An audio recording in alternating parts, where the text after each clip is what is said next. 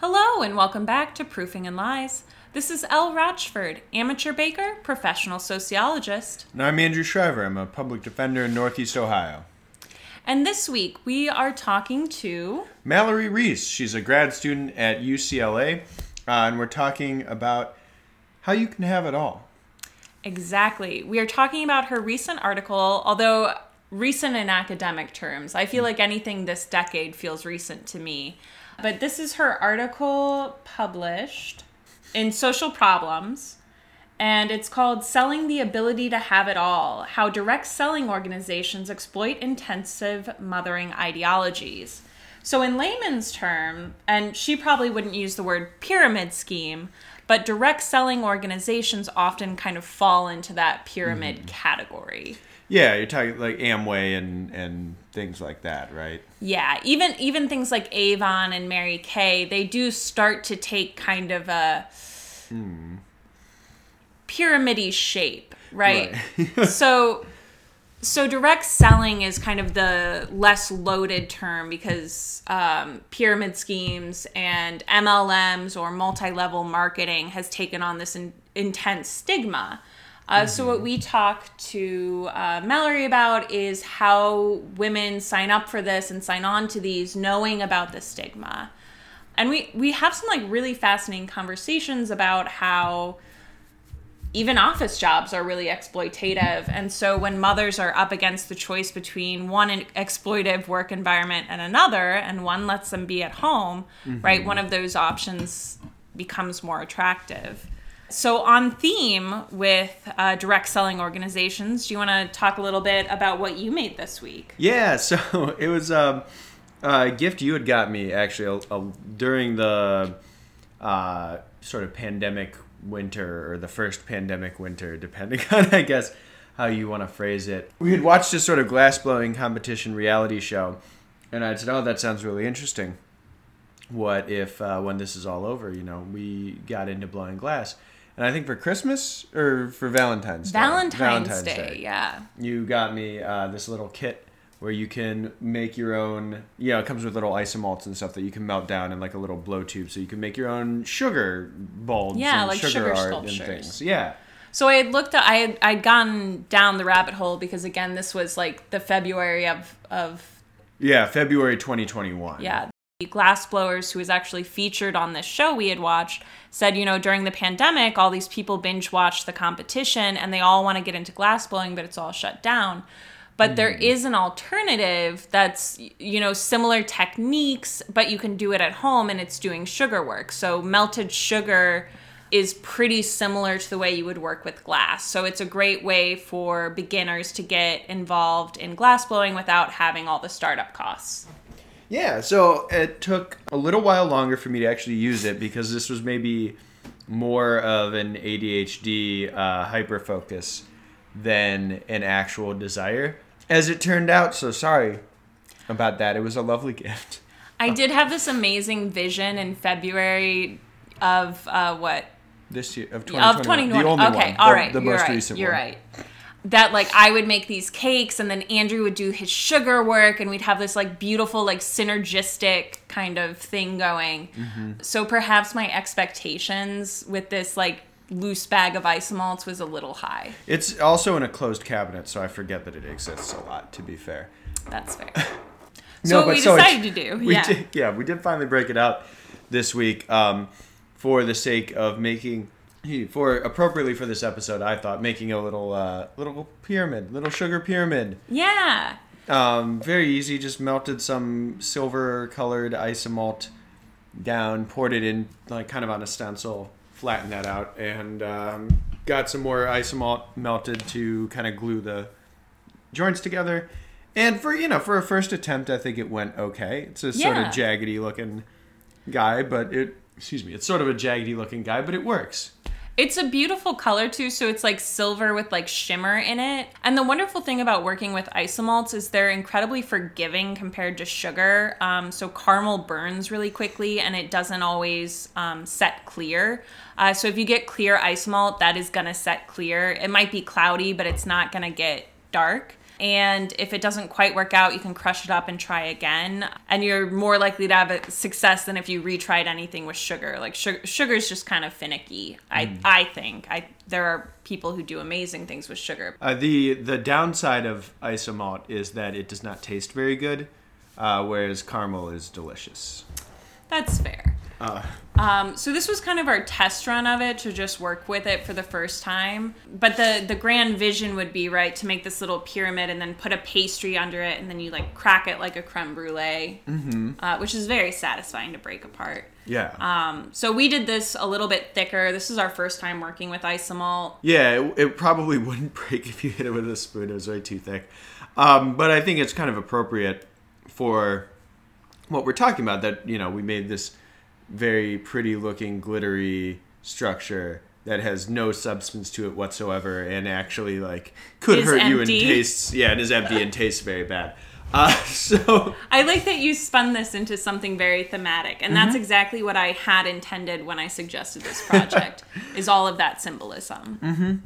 So apologies to Mallory for not making, I guess, something very delicious and nice for your episode, but we did make one of the more on-brand things, or like more thematic things for your episode. So hopefully that still counts. Well, check us out. Check our beautiful pyramid out on Instagram at Proofing and Lies. Check us out on Twitter at Proofing, capital L. And, you know, don't be shy to like, subscribe, and recommend us to friends. We are exclusively word of mouth for our growth. So every little bit helps. Yeah, thanks guys for listening. Please enjoy the interview, and like Elle said, we'll see you on social media. Thanks. Hello and welcome back to Proofing and Lies. We're here with Mallory Reese, who is a PhD candidate at UCLA. And we're here to talk about her recent paper. Yeah, so my research broadly centers on all things gender and work. So this includes gender and harassment, motherhood biases. I'm really interested in post-feminism and how that relates to the workplace. And that relates to some of these questions about having it all, which we're going to be discussing today in the context of multi-level marketing organizations, which is my most recent paper. My work on LMs was my first project in graduate school, and I found these organizations just a really rich site to explore a lot of these themes about gender and work. And I remember feeling really interested, particularly in the way that women in this industry were branding themselves as having discovered a really unique opportunity to have it all, to be mom CEOs, mompreneurs, or all of the social media jargon that's really associated with this industry. But I'm realizing maybe I should back up first and explain what multi-level marketing organizations are for listeners who are less familiar. Yeah, I think it is really part of almost the zeitgeist, right? Like MLMs are everywhere, but for people who maybe haven't heard of this, some background would be good. Yeah, so MLMs are a subset of direct selling organizations, which is this really large, like $35 billion industry in the United States. And 3/4 of the people who work for MLMs are women. You're urged not only to sell products and services, from like essential oils to skincare to I think classic examples of MLMs are like Avon and Herbalife and Mary Kay. But you're also recruiting and sponsoring family members and friends. And so the compensation plans are heavily weighted to reward people for their recruitment efforts. And that creates these big income differentials, obviously, between the small number of consultants who have these very large teams and the downlines, I guess, of their teams, the bulk of the people who are not making as much money. And so the company that I studied was Rodan and Fields, and that's a high-end skincare company. And one of the things that was interesting to me about this company is they were really one of the first who started moving the industry away from this home party model of doing business, where a lot of women were hosting parties in their home and inviting people to see different types of products, to this e-commerce, or they call it social commerce form of business, which I think a lot of us see, and that is more in the zeitgeist now. maybe on your social media accounts. And so there, women are using their social media presence to try and sell products and message and recruit their friends and family to the business.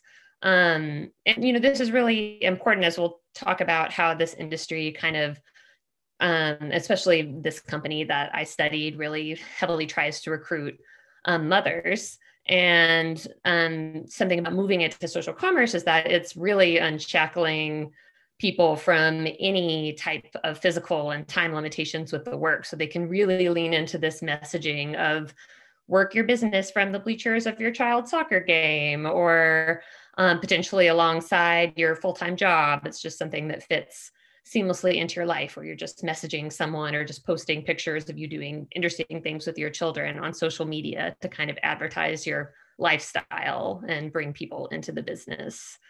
And then obviously these organizations are often associated with pyramid schemes, which kind of contributes to some of the stigma around the organizations. And that was also part of the puzzle for me, I guess, of why so many women are doing this work, because obviously we can see from income disclosure statements from the company, and we don't have all the information on how much people of their own money they're putting into the companies. But as far as like the income disclosure, you have a very low likelihood of being financially successful.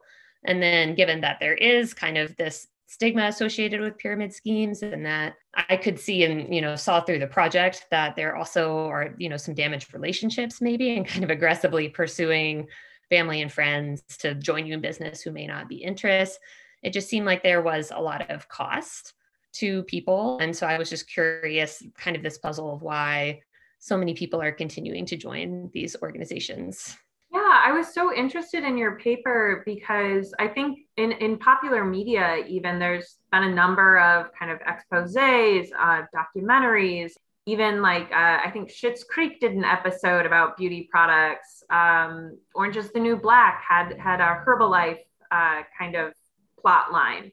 So it's around that these aren't doing well. So I guess what drives someone to join this kind of venture when it's so widely thought of as a scam? Yeah, it's really interesting. So, and, these organizations have always kind of been tied to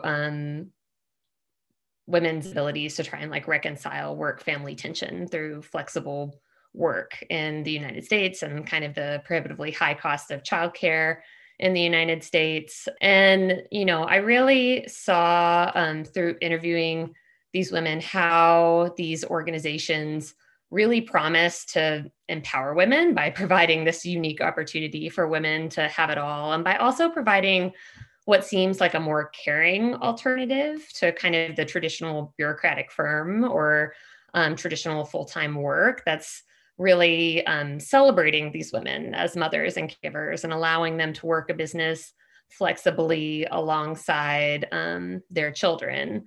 But, I really found that these organizations were kind of exploiting women's investments, and these kind of like, especially the company I studied, this white, affluent, heterosexual ideology that good mothers are taking individualized responsibility for raising their children and crafting their work-family balance without kind of external support, of their partners or the community or the state. And they're kind of like exploiting these ideals, both to like recruit and train consultants on how to grow a team, but also on really overcoming a lot of consultants' resistance to doing work that's sometimes stigmatizing, or to kind of like monetizing their own personal relationships. So what was really interesting, a lot of the, from the conversations that I had with consultants, and then I also joined to have access to the trainings and to see how these team leaders were training consultants into doing work that makes them kind of uncomfortable. And these trainings really heavily lean into targeting the guilt that like working mothers experience from work-family conflict, or that homemakers are experiencing from failing to earn additional income. And they're training consultants on kind of developing these stories that, finding, just doing an incredible amount of emotional labor to try and generate a story of their why, and kind of digging into something really emotionally resonant about what work family conflict means to them, what the guilt is that they've experienced as mothers. I mean, there was one training that I observed that encouraged consultants to look at a photo of their children and tell them that they were not worth it every time they felt comfortable doing the job or reaching out to someone. And so obviously the subtext there is that not doing these uncomfortable aspects of the job means you don't care enough about your children to kind of earn the right to spend more time with them through the business. So they're really trying to harness these emotions around people's desire to spend more time with their children, and really leaning into kind of these intensive mothering ideologies in the United States, where this again is these white, affluent, able-bodied parents.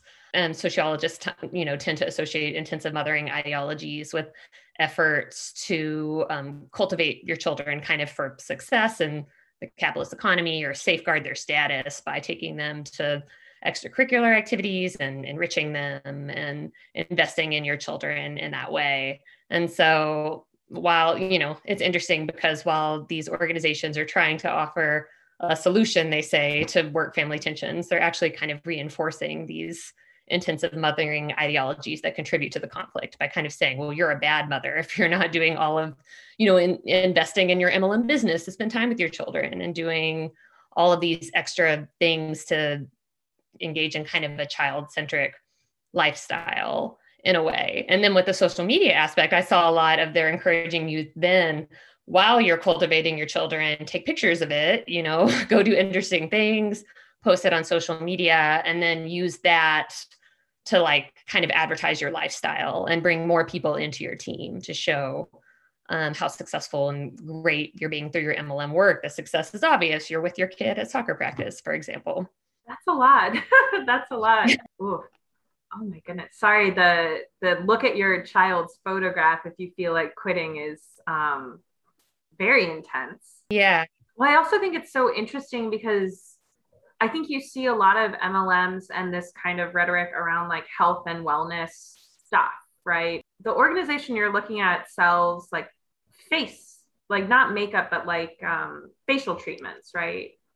Right. It's high-end skincare. So, and now I'm blanking, there was this acne treatment that they became famous for, these dermatologists, which I should know this, but it was kind of when a lot of these millennial women who are in the company now are teenagers. I think it's maybe Proactive, but I don't want to say the wrong thing, that they were taking. And, some of the women would say oh, we really used that when we were younger. And now these skincare treatments are all the anti-aging developed for, the same generation of women as we've, our needs have changed.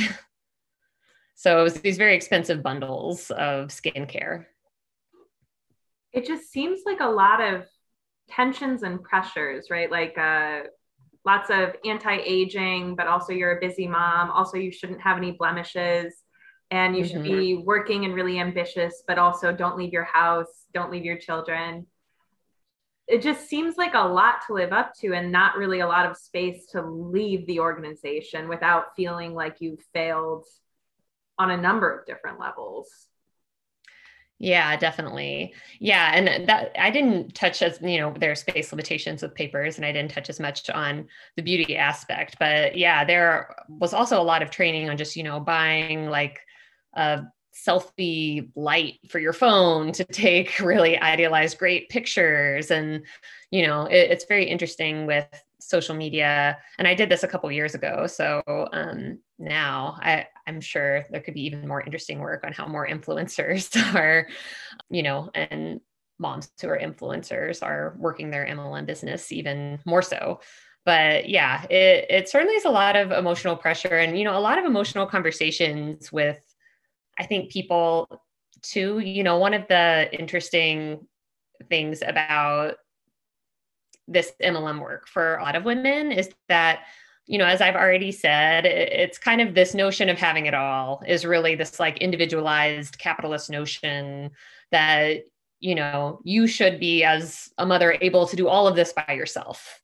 right? Like, this is up to you to make it work. It's not about structural failings or, just not really analyzing the structural failings that contribute to the work family conflict or that they're experiencing, and kind of one of the ironies of it though, is that in the fact that these women are doing this work, which is kind of stigmatizing. And a lot of people would tell emotional stories as well about friendships that had been damaged, through the work, or just friendships that had been strained, because you're really encouraged and need to be successful to kind of pursue a really aggressive strategy of don't take no for an answer and just keep reaching out, assemble a dirt list of people who would buy dirt from you, it requires kind of an aggressive strain and kind of monetizing your personal relationships. And then that kind of ends up further isolating these women from community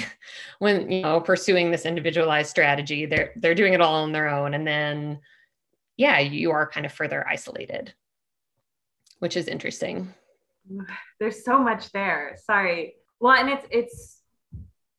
it's fascinating to talk about, but it's also so personal because as, a middle upper class white woman, I have a lot of friends and acquaintances and family who are part of these organizations, and they're drawn in for all of the reasons you're describing. I guess I'm curious, and maybe this goes beyond the scope of your work, but where are the husbands in all this? I assume your participants are largely heterosexually married. Do they play a role in any of this? Yeah, I think that, that would be something I think other people have written more on. Maybe, I think that there are other businesses where there is more of a role, and it came up somewhat in my work, mostly in results of there are a lot of scripts provided by the organization. And I vividly remember there were some scripts on how to get your husband on board was one of the things that was sold. And, it was kind of something that at first I was like, oh, maybe this is a limitation of my work, that this organization seems to appeal mostly to kind of more white, affluent, and, almost everyone in my sample was married. And then I was just thinking about how I kind of pushed it with my theorizing to think about how for this particular MLM, they are really, it may seem like targeting white heterosexual middle-class women appears to be a good business decision because they're preying on the anxieties around the cultural message of having it all. So it's kind of like reaffirming their investment in the white heteronuclear family model that's kind of reproducing these women's oppression, I guess. And, I think that especially like things like intensive mothering, I was just something I talk about in the work as well, is how this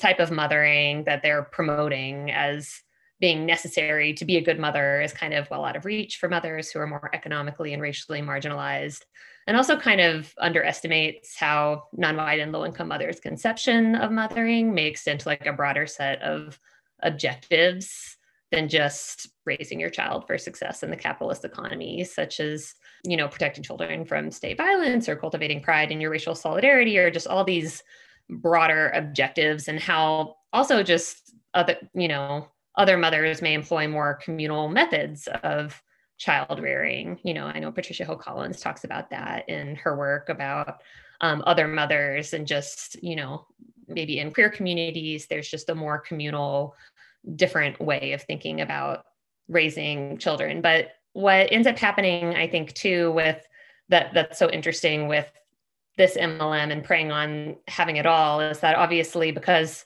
these women are not likely to be financially successful, they often are depending on a male breadwinner family structure to support kind of the child-centric lifestyle that this MLM is espousing, which is, maybe explains part of why,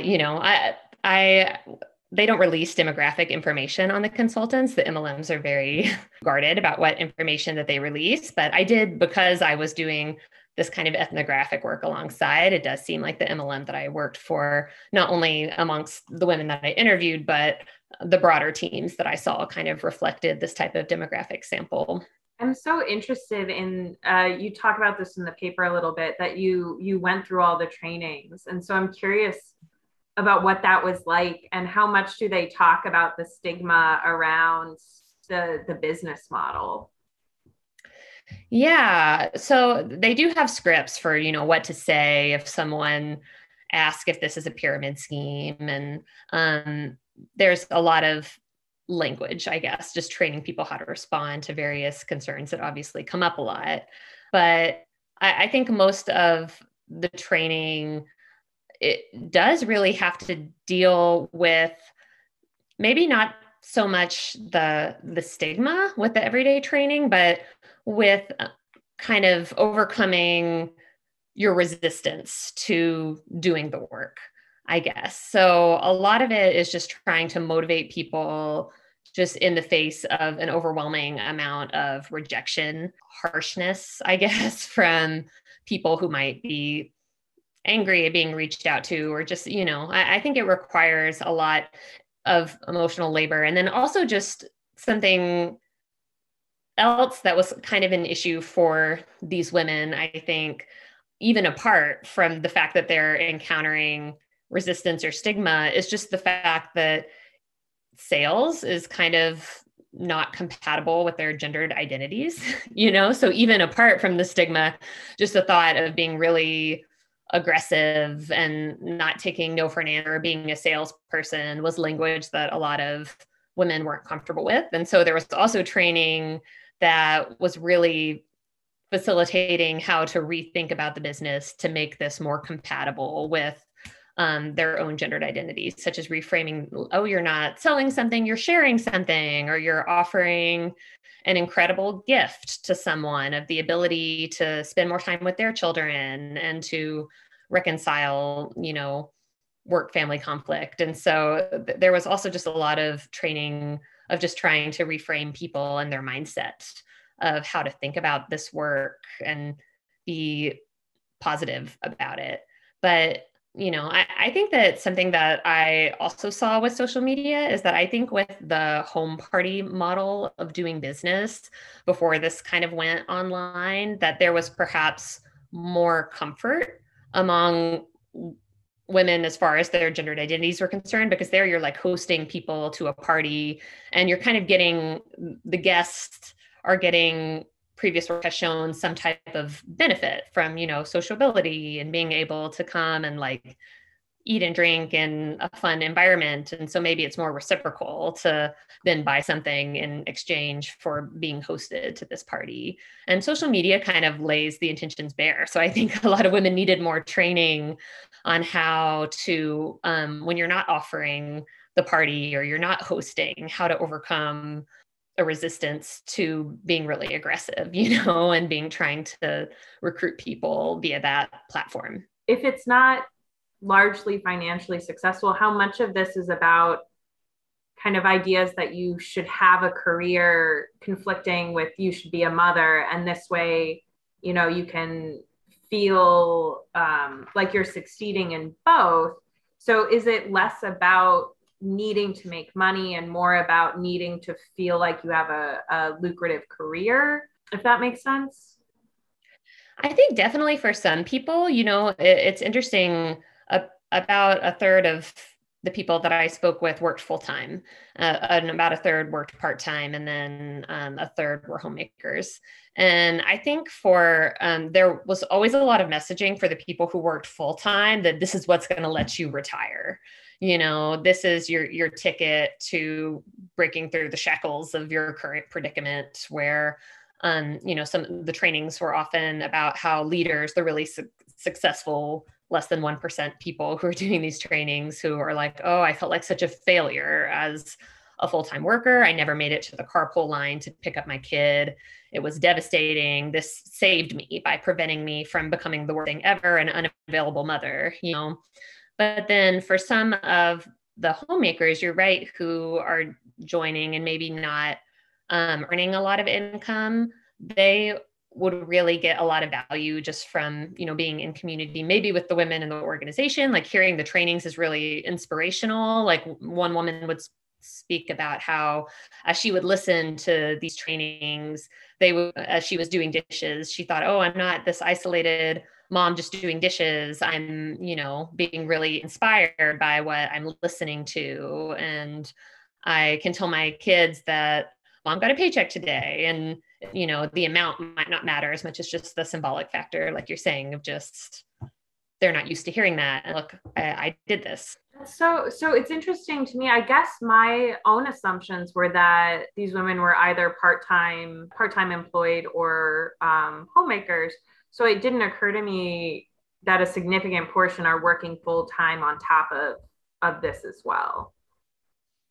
Yeah. And, the women who did speak about working full-time, they had the really painful stories too, that they would work on to try and recruit other people, and how they're really working this business. Someone who was an accountant, I remember, is like, oh, I just know the end goal is I'm going to spend more time with my daughter at the end of this. And that's what I reach out and speak to other mothers about that. And that's my why. That's why I'm doing this. And then I think also the fact that it's on social media was appealing to them to reach out to other full-time people and say that you can work this in short bursts, alongside your job while you're doing this. And, this has it's really preying on, I think, a lot of, the timeline that plagues working women as well, for women who are working, and the emotions behind that. I guess it sounds unrewarding. I don't know. It sounds like not a lot of people are getting what they really need from it, which kind of takes me back to the beginning, where it's so widely known that this is a predatory practice.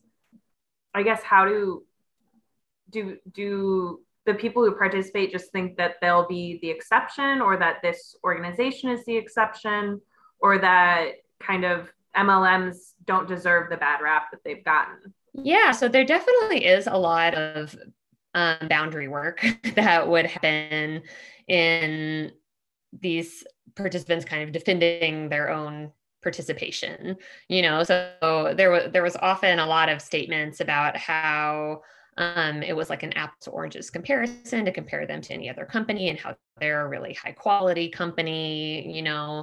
They would often speak about how their leaders engaged in integrity beyond reproach, or just how their company was different. But, I think all MLMs have a high amount of attrition, and that the turnover is just really high for how long, for year to year. And once again, we don't have amazing numbers, but the numbers that we do across MLM suggest that attrition is pretty high. And so I'm not sure if it's something that women may be drawn into. I also had women who spoke to me who said, oh, I said it was a scam, and I didn't agree to do it for a while, until one person said, and then I had my first child, and I thought, this is something I want to try because I was really unhappy with the work-life balance that I had. And my friend had a similar story to me, and it became appealing to me for the first time. And I know it would be interesting now to follow up with, if I were continuing with this work, some of these people, to see where they're at now, and how they are thinking about things now, if they still work for the company or not. But yeah. Well, and I suppose as I'm kind of critiquing MLMs, it's not as if other kinds of work are not exploitive also. I guess especially some of the stories in your article, a woman talks about, my coworker took her lactation breaks and the office made fun of her, right? So it sounds like you can't really win, so you might as well be home not winning, as opposed to at work not winning, or at the office not winning. Right. And then, because I think we do have this culture of intensive mothering in the United States, and all these stories about how the worst thing possible is to be viewed as the unavailable mother, it's almost like a victory in a way to feel good about yourself doing the MLM work, by just being able to show yourself as being a good mom. Like I said, with the social media depictions, I think a lot of women got pleasure out of posting this idealized representation of their lives, and being able to say oh, I'm always available for my children. And so, that is another way, like the organization is really creating a way for women to feel like good mothers, I guess, if that makes sense. It definitely does. And it's really fascinating because, again, like we're talking about eye cream and acne treatments, right?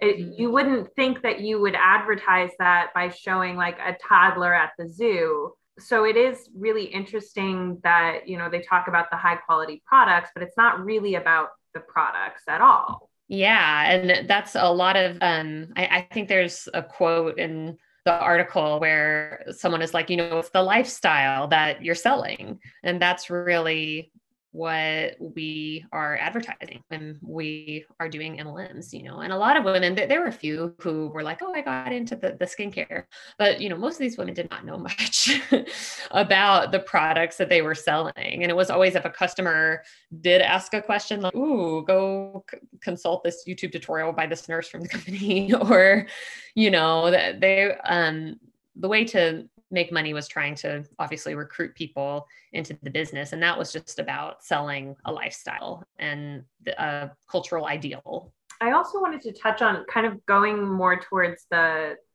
theory end. You talk a lot about gendered organizations, and Joan Acker, who is, for our listeners, a feminist theorist, I would describe her as. And so I wondered if you could talk a little bit about what that means. What gendered organizations are.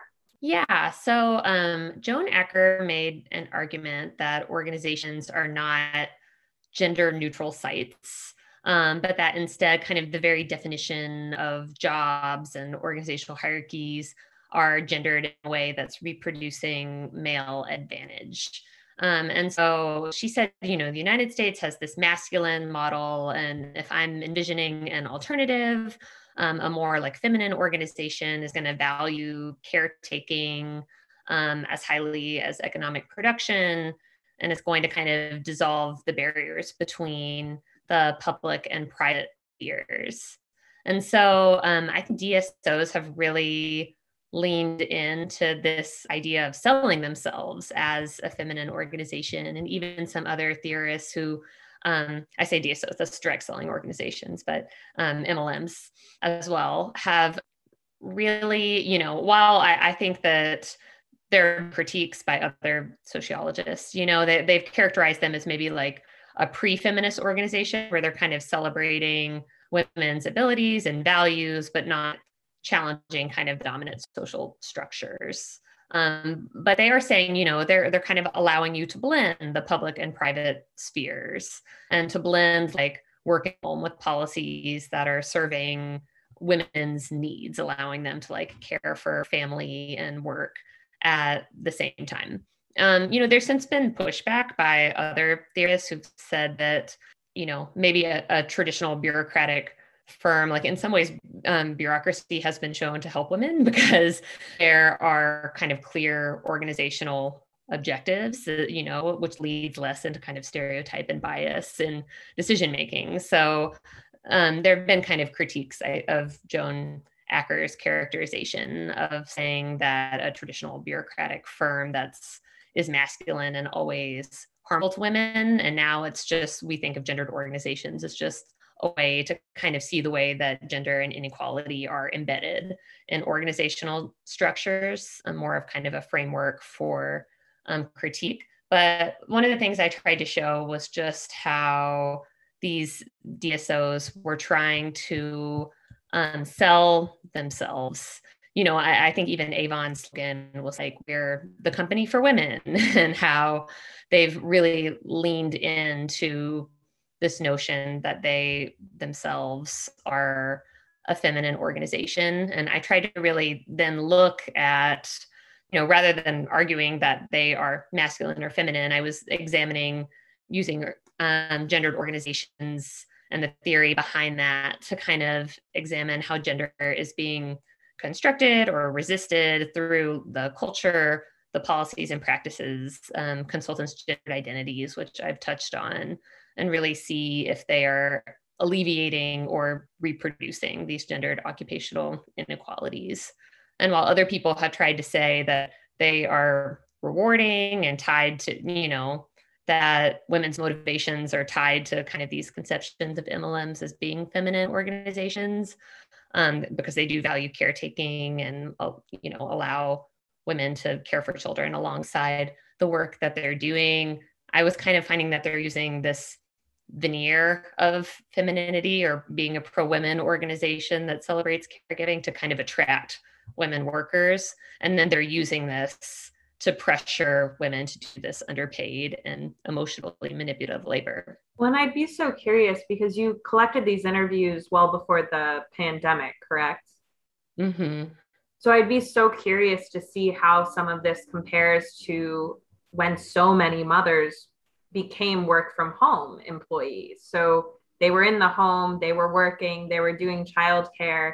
And I think most of them, or at least many of them, would say it was not great. It was not a great experience. So I wonder how that would compare to this sort of MLM model. Yeah, and it is funny. I think that a lot of the women, when they were speaking about doing the business from their smartphones alongside taking care of their children, are not fully speaking about how time shackled to a smartphone is not necessarily family time, or high quality time. But, it would be interesting. I did see a Vox article recently about how COVID has been a major selling point in the MLM industry and a new narrative to try and bring people in. So I haven't done work on that, but I think that that's very interesting. And then, yeah, like you said, when you're also trying to balance doing work while taking care of children, what that means and looks like and how people experience that is does not seem to be high. It's interesting what the future of work will be and, reconciling, because I think there's a lot of tensions right now with women who are demanding kind of more flexibility in the wake of the pandemic, but also knowing that, it feels impossible to work alongside of caring for your children meaningfully. Yeah, I feel like there's increasingly acknowledgement that we need more flexibility, but it's not being matched with flexible expectations. Right. I know a lot of people at the beginning of the pandemic felt this way, where, people acknowledged that they were working from home and that children would be in the home. They were expected to have the same exact output, though, as if there was not a global pandemic. So I will be very interested to see if MLMs grow or shrink after this. Yeah, I will as well. I mean, from what I understand from the Vox article, it does seem like originally a lot of people were laid off and out of work. And so it was a good opportunity to advertise, be safe in your home and do this. But yeah, it will be great to see if we can have a solution where work is more flexible, if this becomes, something positive can come out of it, where it's less of an issue in the United States, because, we have a lot of research showing that a lot of companies offer flexibility, but when women or mothers are using that, it's really triggering motherhood bias. And so a lot of people feel like they can't use it because they're just going to be highly penalized as caregivers, and so if, especially once women have childcare again post-pandemic, it'll be interesting if they, if flexibility though becomes less stigmatized, and that can create better work options for all types of caregivers. Yeah, fingers crossed. It has been a little disheartening watching the women's kind of job and employment numbers during the pandemic. So I'm hoping there have been lessons learned and maybe some structural changes. I think my fear is that more people will go into this individualistic kind of side hustle culture versus pushing for more accommodations at work. But that's my fear as well. Yeah, rather than meaningfully advocating for structural systemic change, it's just more kind of this neoliberal discourse of, figure it out yourself through your own solutions. It feels very much like the sort of traditional women's version of like pull yourself up by your bootstrap, like kind of men's survivalist culture in a weird, like kind of inversion way. Don't know what to do with that, but it is, it feels grim. I don't know if that's a fair characterization. Yeah, I would agree. It feels like there are, like I said, I try and think somewhat optimistically. I'm like, maybe this is, there are some things on the pandemic that are like, here are the great things that can come out of this, but then it's hard not to, so many negative, we've just seen the negative ramifications on women in the workforce in front of us. So it's hard not to have a more grim outlook. Well, I suppose if you are a man listening to the podcast, you should take advantage of your FMLA and all the leave policy and do more childcare to avoid women dropping out of the workforce and joining MLMs. I think that's my takeaway. Yeah, definitely. Any other thoughts? I want to be mindful of your time, and I want to make sure people can find your work. If you want to plug any pluggables. Yeah, and so this most recent article was in Social Problems. If you want to read the article that we've been talking about. My more recent work has been on harassment. I also had a recent article come out in the Annual Review of Sociology on gender, power, and harassment in the Me Too era that I co-authored with my advisor, Abigail Segui. And so that is focusing on just sociological literature on harassment and trying to give an overview of that. And yeah, it was a pleasure to speak with you today about this interesting topic. Thank you so much. We are really excited to share your work. People should check out the article. Yeah, I'm excited. We are talking about doing a fancy sugar work piece for this. So I'm excited to see how that turns out. You will have heard as the audience at the top of the episode how well it turned out or didn't. So be sure. I'm very excited to hear about the baked good. I made pumpkin bread this week in anticipation of, I was just in a baking spirit knowing that I was coming on. I'm so glad to hear that. No, I love getting other people to get in the baking spirit. I feel like it's the perfect time of year for it too. So hopefully some of the listeners will also preheat their ovens. Yeah, definitely. I mean, it's still like in the 90s in Southern California, which is where I am, but I'm pretending that turning on your ovens is acceptable and that dreaming of cooler days. Well, thanks so much.